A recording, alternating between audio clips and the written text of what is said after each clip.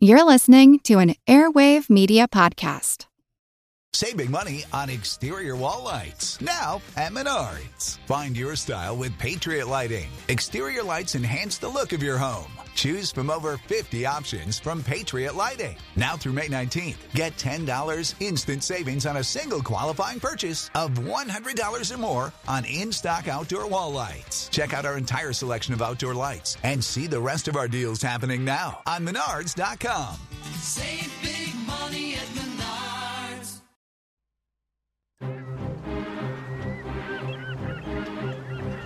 Hello, this is Matt from the Explorers Podcast. I want to invite you to join me on the voyages and journeys of the most famous explorers in the history of the world. These are the thrilling and captivating stories of Magellan, Shackleton, Lewis and Clark, and so many other famous and not so famous adventurers from throughout history. Go to explorerspodcast.com or just look us up on your podcast app. That's the Explorers Podcast.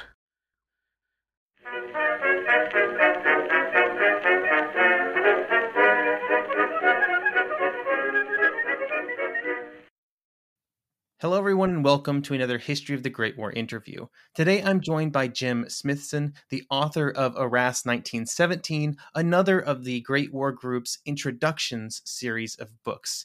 Jim, how's it going today? We're good today, thank you. The weather's not too brilliant, but it's getting colder, but I'm good, thank you. It is also getting colder here, which is my favorite time of the year, so it's fantastic. So you wrote this book about Arras 1917 and, in general, the kind of spring Allied offensives. And the First World War operations were kind of a continuous string of learning and reacting from all of the armies. You know, looking at early 1917 for the British, they're of course operating and planning sort of in the months after the Battle of the Somme, which had kind of been a debacle. What were some of the key takeaways from the fighting in the second half of 1916 that the British hoped to kind of use to improve or fix what they were doing during 1917? I think with the Battle of the Somme, one of the problems that a lot of history has is that everybody concentrates on the 1st of July, the absolute disastrous day, and don't see some of the progress that the British Army makes over the next, it's 3 months or something. It's the middle of November by the time the main fighting ends and the official end of the Battle of the Somme. And during that time, a number of battles took place and a number of different innovations came in. At the same time, it was recognised that the French had already made quite a few moves in their advances in how they were going to fight a battle. And that was recognised as well, because the French had already gone through an absolute horrendous 1914 and 15. And they'd gone through that same process of what the heck's happening and how are we going to do better than this.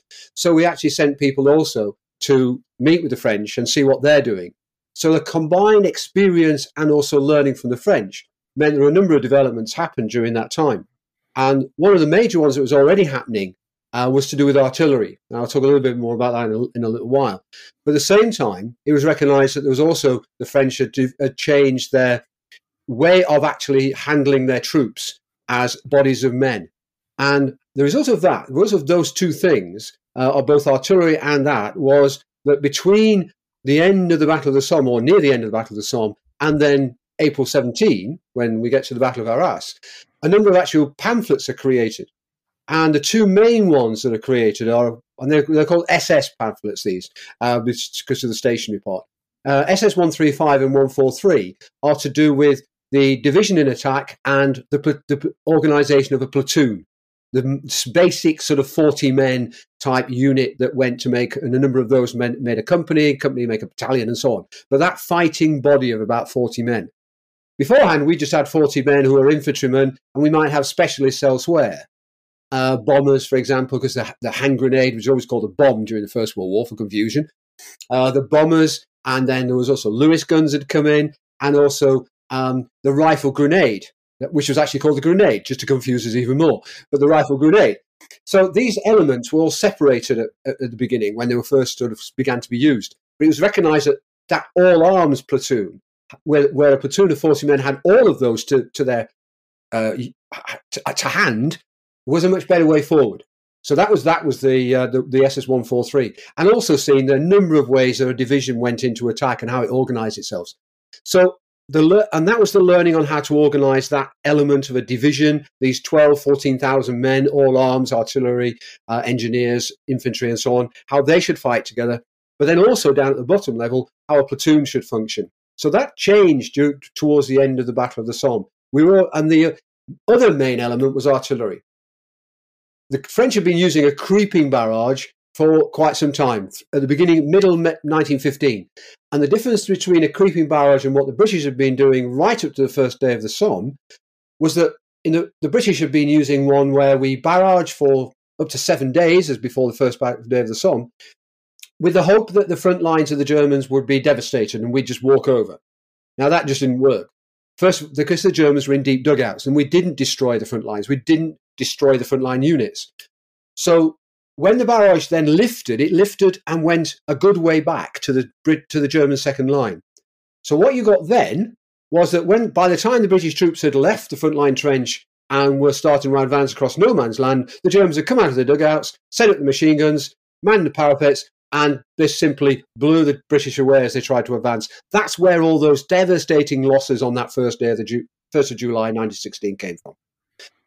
We repeated some of that. We kept repeating it with the same sort of lack of success. Some of the divisional artillery and the divisional leaders began to see that that might be better if the barrage did not move on too quickly. And then also talking to the French about what they were doing, because we were next to the French on the Somme. We were watching the divisions that were near the southern part of the Battle of the Somme were actually next to French units.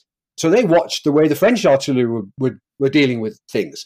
And they saw that this idea of a barrage that started near the German front lines, but didn't start moving forward until our troops were already crossing no man's land, meant that by the time the barrage moved away from the front line of the Germans, the British troops were already almost on them. So there wasn't this long gap.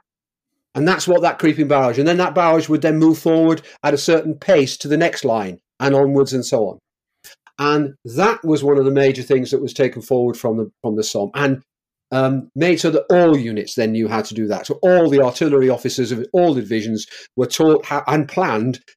And you see maps where those things are planned. There are artillery barrage maps, and they're like little contour ones. They're lines that move forward in 3 or 4 minute intervals. So the poor gunners, it was really hard work for them because they would have to fire for maybe 2 minutes, which is probably, depending on the gun, a round or 2 or 3 rounds, and then they'd have to calibrate very slightly and then start firing again, then recalibrate. But for the troops on the ground, it was a lifesaver when it worked and when they didn't lose the barrage. In other words, it didn't disappear. So, and then the other thing that they got was the platoon idea, and that was again disseminated through all of the units. So all of the British units and Canadian units, because Canadians were very involved in the first Battle of the Scarpe as well, for the day of the Battle of Arras, they were involved in that as well. So all of these units had these newer techniques of how to fight. I think that, as my sort of study of the First World War has gotten deeper over the years, I've become more and more impressed with those kind of like small evolutions and changes that are kind of happening all the time in all the armies during all of these attacks. Like from a high level, it looks like they're kind of just doing the same thing over and over again. But when you really dig down, you see all kinds of little adjustments and changes, even within one kind of larger battle, like the Battle of the Somme. Yeah. Oh, definitely, yes. Okay, so looking into 1917 now, the British sort of had multiple choices on where they could choose to launch an attack in 1917 if they wanted to. So why was this specific area in Arras chosen to be kind of the main point of British effort?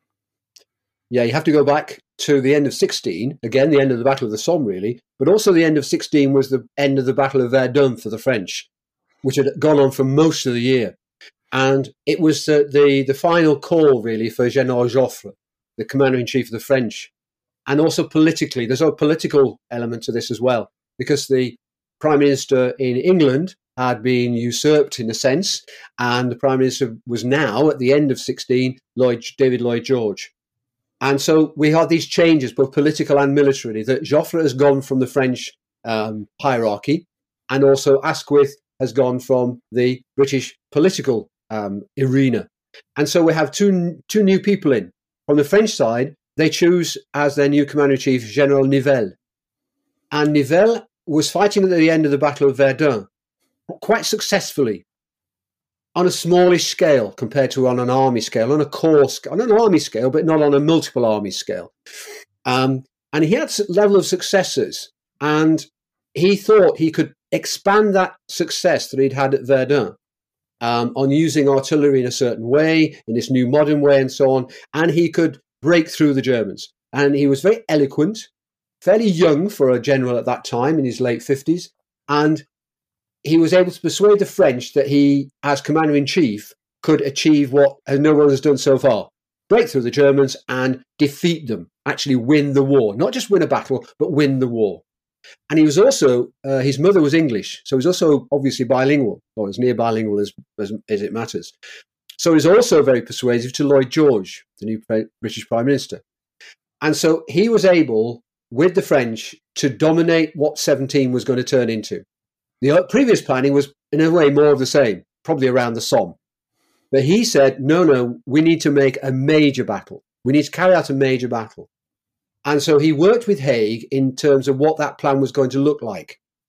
And Haig was quite agreeable to it. And Lloyd George was agreeable to the idea because it meant that it would be French doing the main part of the fighting, and the British would only do part of it. Because Lloyd George was very conscious about the losses the British had already had out on the Somme, obviously.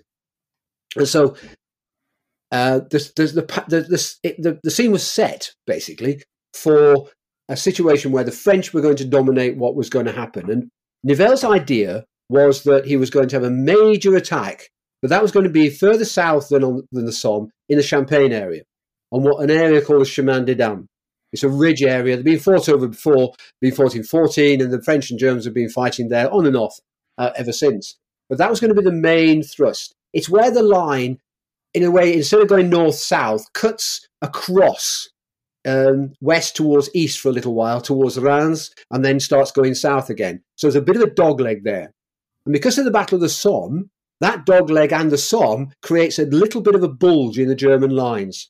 So his idea was, if the British attacked in the north, around Arras, towards Cambrai, and also the French then attacked in the centre to pin the Germans in that middle, he would then attack in the south with his major force and basically, almost like a Second World War style pincer movement, be able to destroy the German army. War's over, job's done.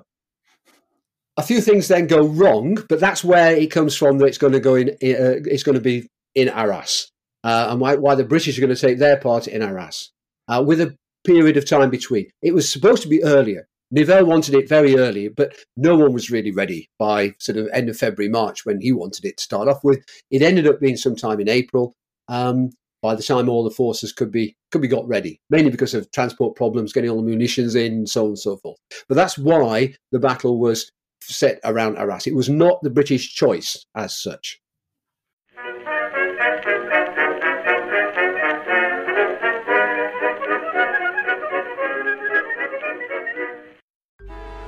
Traffic jams, tailgating, pile-ups.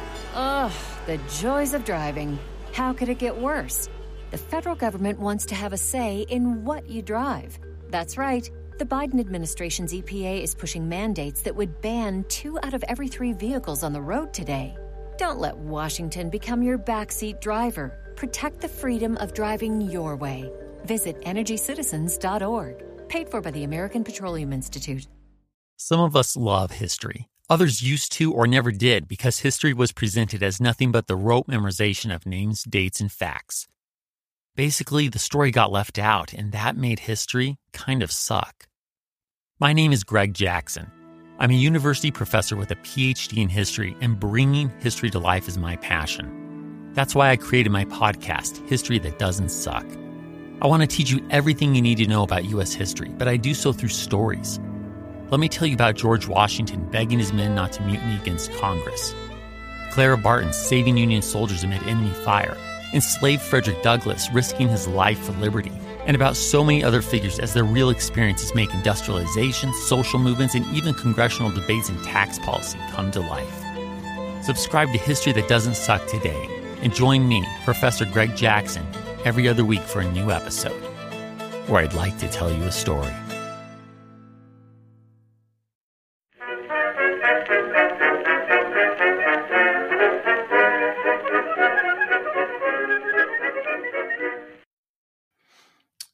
And when they launch these attacks, they're looking for a large success. The British are, and on the first day, their attacks are pretty successful. So, what do you attribute that success to?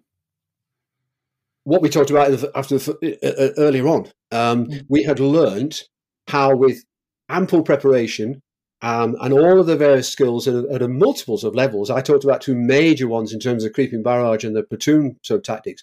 But we'd improved sound ranging, we'd improved the communication between aircraft and artillery, we'd improved all of the staff work that goes together to make sure that all of these things work together. So that what you had a counter battery fire that was so effective that many of the war diaries from the 9th of April just talk about the German response being poor. They're so used on the Somme to the Germans pouring artillery down on them when they're trying to attack that all of a sudden it's desultory, it's hardly coming down.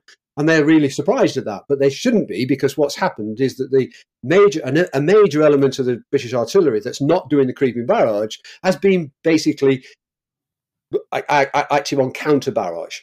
And what they've done, and this is another little change, is that it's not an attempt to destroy the German guns. It's just simply to disrupt them. So a lot of gas is used. So gas shells are used to make the Germans basically less efficient, mixed in with high explosives, so the Germans don't really know what's coming down on them. They've got to put their gas masks on. They've got to try and man the guns with that. But generally, the German artillery becomes ineffective. And we manage that because we know where the guns are because of the army, the Air Corps. They have flown days before the 9th of April to map all of the German batteries. We use sound ranging to try and pick up those batteries that we're not too sure of and where they are. So all of that means that every German battery is basically known down to a fairly precise level. And in fact, what we're doing before the 9th of April is aircraft are flying over while we register on these batteries. In other words, guns are firing and the airplanes above are sending a message back saying, you're 500 meters too far forward, or you're 500 meters to the right, or whatever, until you're hitting the battery. And then they're telling the British battery, you're on target.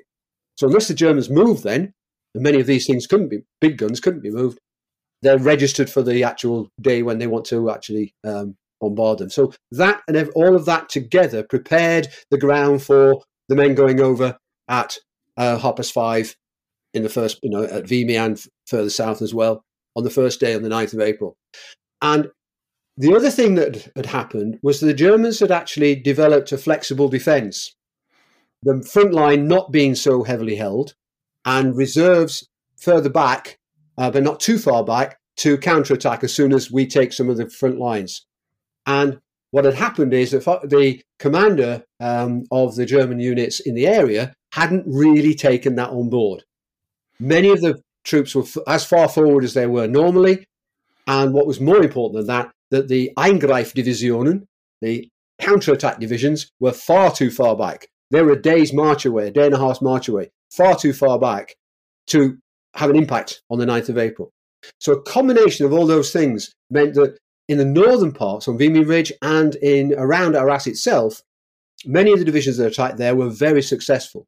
We also used the idea of 4th Division actually went through 9th Division. In other words, 9th Division attacked early on in the day, and we pushed a whole division through to carry the attack further forward, which had never been done before at that level. We'd learnt on the Somme how to not just attack and so the forward troops try and get as far as they can, but the forward troops take one bit and then the next troops go through and so on at a sort of battalion level, but not a whole division going through another one. That worked. 4th Division went through and took what was called the Green Line, the objective for the day. I mean, that was the commanders must have said, "We've taken the Green Line," but that was our furthest objective. Something unknown up to that point of actually taking the furthest objective, and that has a repercussion actually the next few days. It didn't work so well further south because there's one other element that has changed, which is not a tactical one, but is a industrial one, and that is that we've changed the fuse on our shells.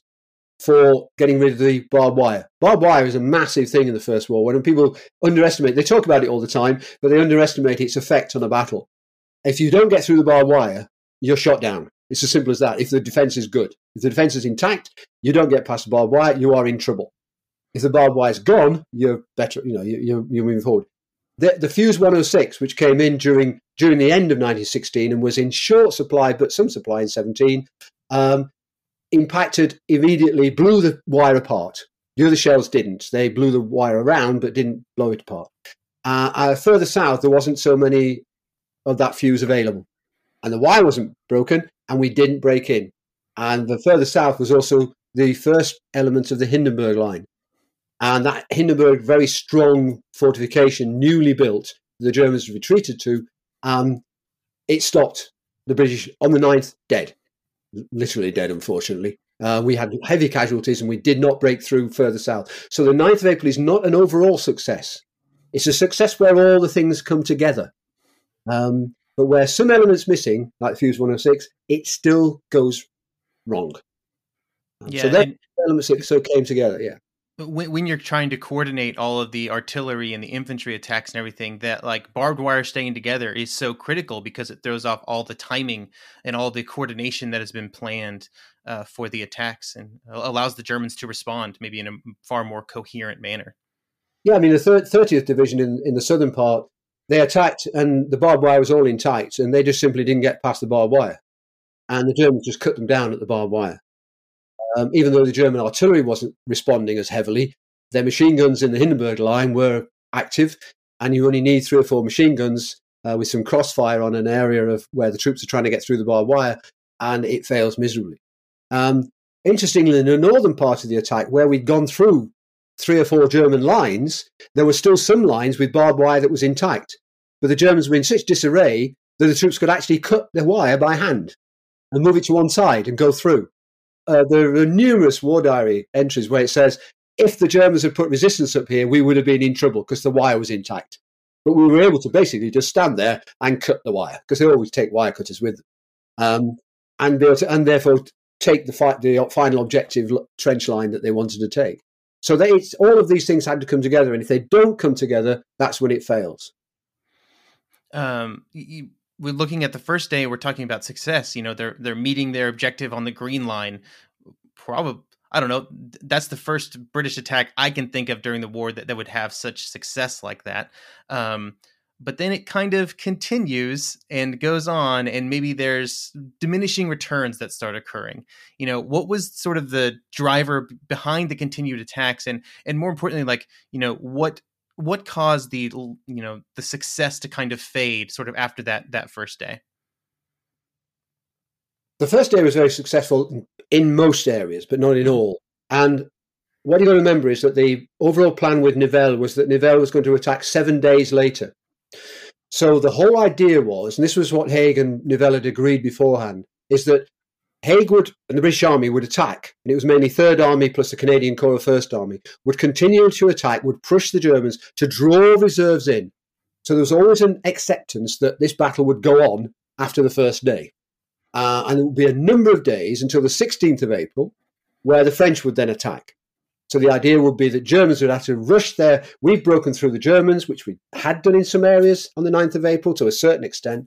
And then that would mean the Germans would have to rush reserves in, and they did move reserves up towards the north. They were quite stunned by some of the advances in the northern part of the north of the River Scarpe, north of Arras.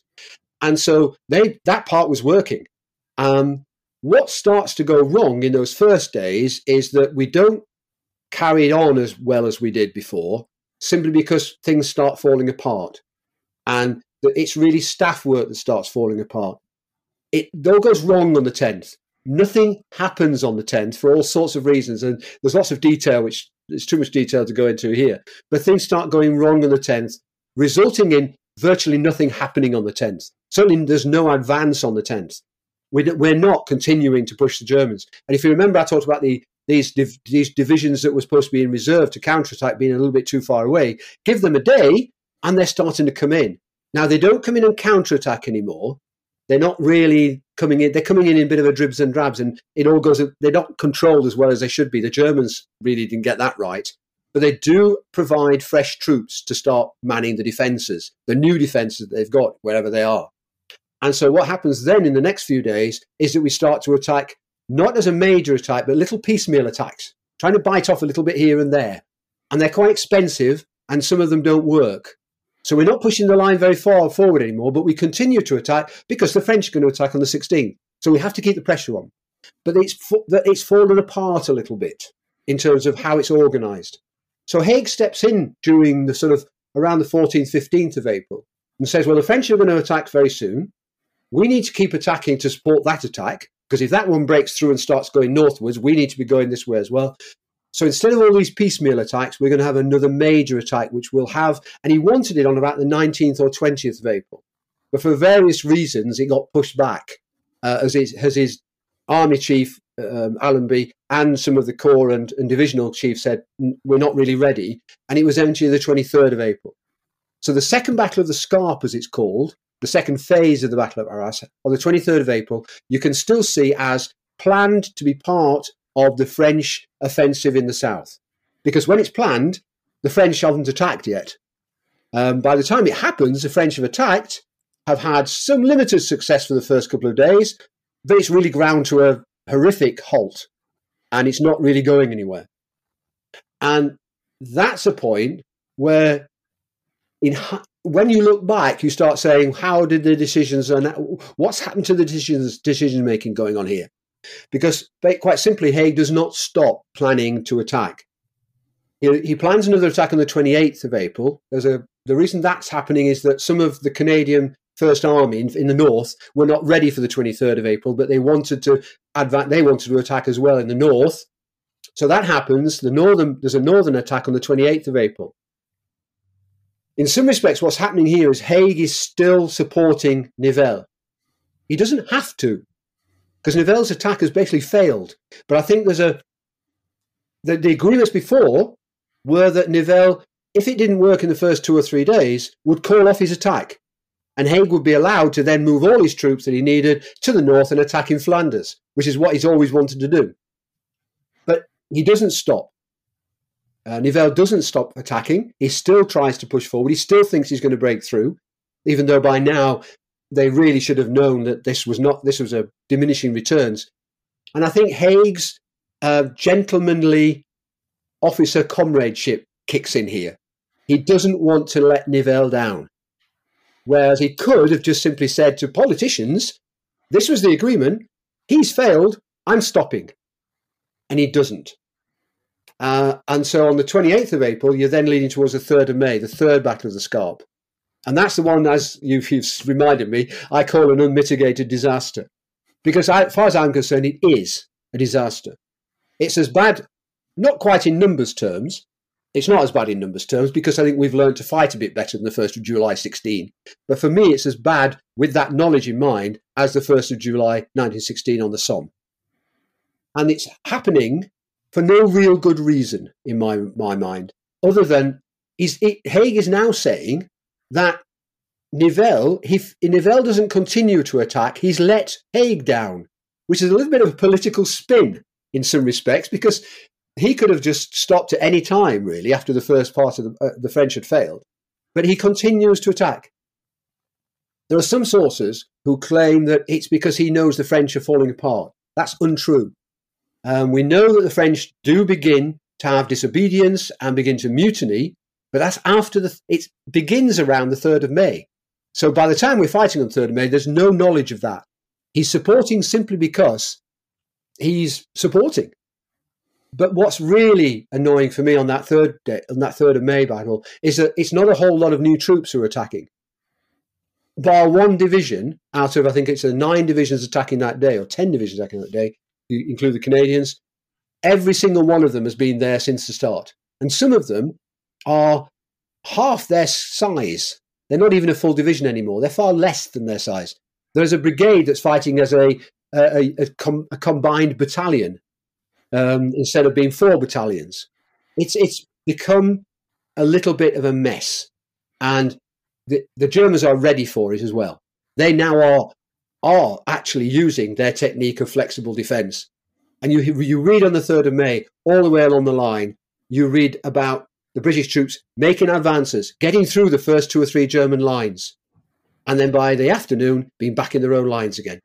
They've made some advances, but then they've just been mashed back into their own lines by the counterattacks. That first advance was because there were not that many German troops there to fight, because they were all waiting to counterattack, or many of them were waiting, not all, but many were waiting to counterattack. We were not destroying troops by the bombardment at the beginning. And we also were not counter-battery firing anymore, as in anything like, because the staff work had failed.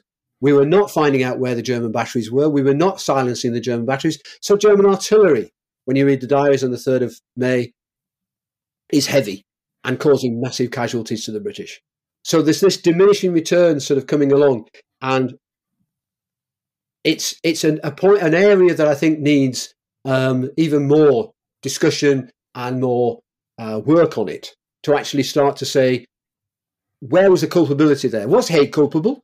Or was he really being driven forward? And I think a lot of work's got to be done there that I haven't done yet on that. I've done it on a military level, but I think on a political and background level, more work can be done to find out where the culpability for that particular battle was. But what was happening was basically we were not in control of the battle as much anymore. That's the bottom line on that one. Yeah, it's always interesting to hear, a lot of people attribute the successes of the First World War sort of at the beginning of offensives to all this staff work that's done, all the planning that goes into place. And when battles work, when attacks work, it's because of those preparations. But then that just cannot be replicated, on a day-to-day basis as the attack moves forward. It's also, I agree that it is, I'm always amazed when I hear about troops that are, launched into attack on April 9th and then are still there almost a month later being asked to do the same thing after being involved in combat and at some capacity for 4 weeks. I mean, you were saying about I've just lost what I was going to pick up there, but you were saying about the fact that that sort of idea of being prepared as staff, and that was always that's where success comes, that the next days are always difficult. That's where we begin to learn, though. If you look at 1918, the successes from August onwards in 1918, it's because we have a far better functioning staff. Because I've read quite a bit on Bernard Montgomery, famous of the Second World War, is a staff officer at that point in the First World War. And he describes his day. And his day is basically, he's got ready for a particular day's offensive. He immediately starts working on the next day. He doesn't sort of sit back and say, I've done that bit now, let's see what happens. And then we'll wing it when we know what's happened, which is what was happening in 17. It was a sort of, where are we now? Or what do we do then? But he wasn't doing that in 18. He was planning for the next phase. In the same way that if you go to the Second World War, D-Day has got that, what's D-Day, D-Day +1, +2, +3, +4. They've got it down to days and weeks afterwards, where we should be, and all the staff work to do that. Even if it doesn't work, if it does work, you've got the preparation for the next phase. None of that ever happens in 1917. It begins to happen in 18. So we are learning about that, but we're also getting more experienced. I think a lot of people forget when they criticize staff work in the First World War, is that we never had a general staff as the Germans and the French do. And we didn't have conscription in the same way the Germans and French did, where you could actually put together hundreds of thousands of troops at any point and practice how to work the staff on that. We winged it with a few divisions in Britain. We had divisional, one division might fight the other, so you'd have a little bit of that, but we didn't have a massive army. Within 2 years, we have an army that is 10 times the size that it was at the beginning. Where do the staff officers come from? Because all the staff officers that you have at the beginning of the war all go up into GHQ, or they're all high-level staff because they're the only ones they've got. So other people have to come up from below. So in the whole officer cadre has to be found somewhere. And so by 17, we're still learning. And we're still fine if you're given those few days to prepare, or even weeks to prepare, and you have these lovely staff that if you look at the operational planning for, let's say, the 9th of April, It's page after page after page after page, all the way down to battalion level, all the way down to where the latrines are going to be, where the prisoners are going to be kept, where the men are going to be, where everything down to the minutest detail is planned. Because when the action, as you said, when the action hits, you need somebody who's able to just say, that's now happening. Right, the next orders are this. Even if they're handwritten, it doesn't matter. But that starts to fall apart. But it does get better. That's one of the areas where we do improve by 1918. Yeah, I guess it's one of those things where if you think about, how many instances has the British Army, in the spring of 1917, how many examples do they have of what they should be doing on the second day of a massive offensive? A couple, maybe, of sort of what those days are like and what is required of them as officers to, create success on follow-on days. The operational orders change in later 18. In 17, they are, this is what you're doing tomorrow. And our overall objective, and that is usually something about 30 miles away, but that doesn't really tell a divisional commander what to do the next day if he's met his objectives. The commander of 4th Division was sitting on the Green Line on the 10th of April. Nothing happens because he doesn't know what he's supposed to do or how the planning works for that day. He doesn't have operational orders for the 10th of April because they were all for the 9th of April. And he's there. And all the others who didn't quite meet their objectives for the 10th of April were simply do what you're supposed to do the day before. But again, in a disorganized sort of way, not really what's the present situation, how's it changed that we need to alter something for you to be able to carry out that. But by 18, you see operational orders that are still a lot to do with what's happening the next day, but you see provisional orders for what the next objective would be. Not in terms of 30 miles away, but if we get to, if we're that tomorrow, if we reach our objective tomorrow, the next objective is this. And if we actually have the time, we can push forward as well. So it gives troops the chance to do that. And it gives artillery men and the artillery units the opportunity to know what might happen as long as the communication goes back. Because sometimes attacks are stopped simply because the artillery are told to lay down a barrage to protect the troops who've got forward. And so the troops sit there. They could go further forward. There's no Germans there, but there's a barrage, their own barrage sat in front of them, which they do not dare walk into because it'll kill them all, or kill many of them. And that happened on the 9th of April as well. There are complaints from 2 divisional commanders that they would have got further forward, and they could have got further forward, but our standing barrage stopped us. And that's the sort of flexibility that's built in much more in 18, in that sort of more rapid advance situation. So we've talked a lot about, sort of staff work and preparations for future offensives. Are there other things that the British Army sort of learned from their experiences in these spring 1917 offensives and that they took forward with them for the rest of the war?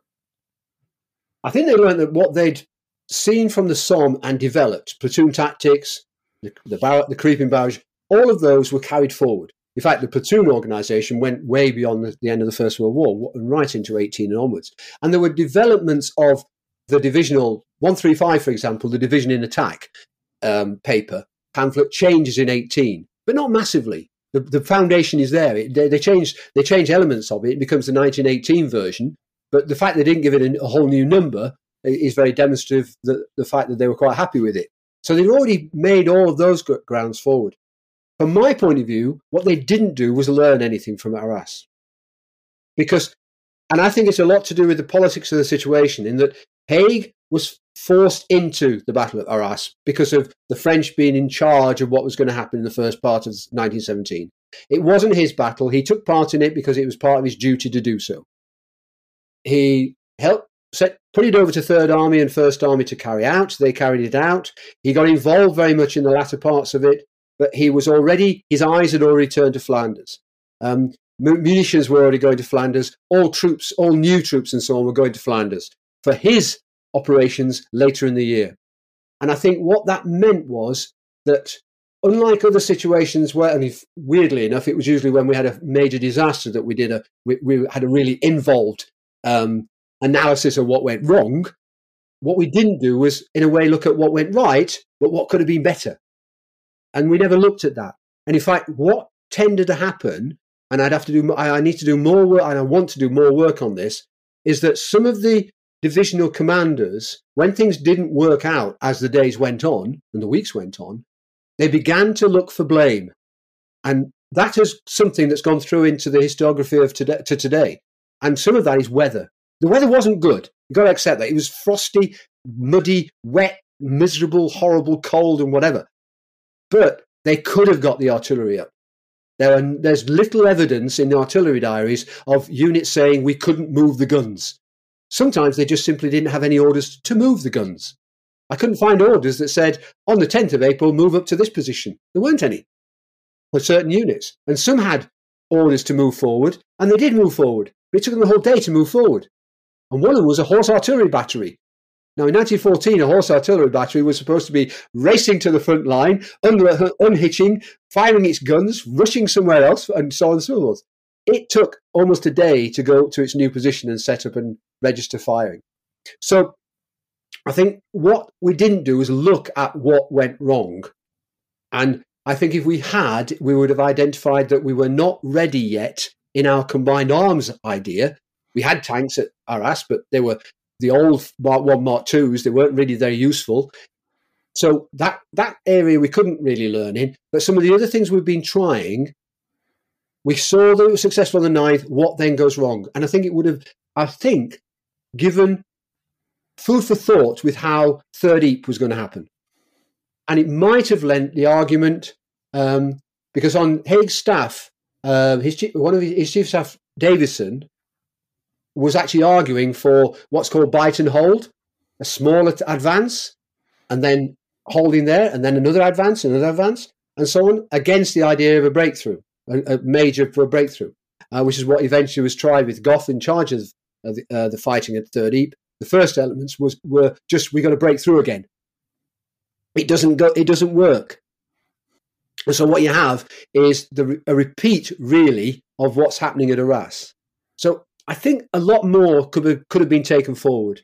And I think it needs then a Third Ypres to demonstrate that in the attack, because we don't then attack again until the next July, in the attack, we still have things to learn.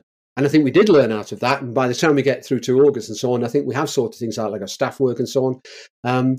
But for me, we didn't take enough forward from Arras. There wasn't an investigation into how did things work and where did things go wrong, and was it a command, control, or what issues were involved. There was a lot of blame of men as well. Even the official history still blames the fact that when we broke through the first few German lines, we didn't know how to fight open warfare.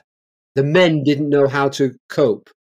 It's very, very unfair, because it was very rarely was what I would call an open warfare situation. They moved from trench to trench to trench. They were never in the open thinking, what do we do? Because we can't see a trench. What do we do? They were never in that situation. So it's really unfair, but it's demonstrative, I think, that in the official history, they're finding blame that really isn't there and not putting it where it should have been. Yeah, it's a lot easier to kind of blame sort of amorphous things like the weather or various groups of men than to really dig down sometimes to find the actual problems that occurred.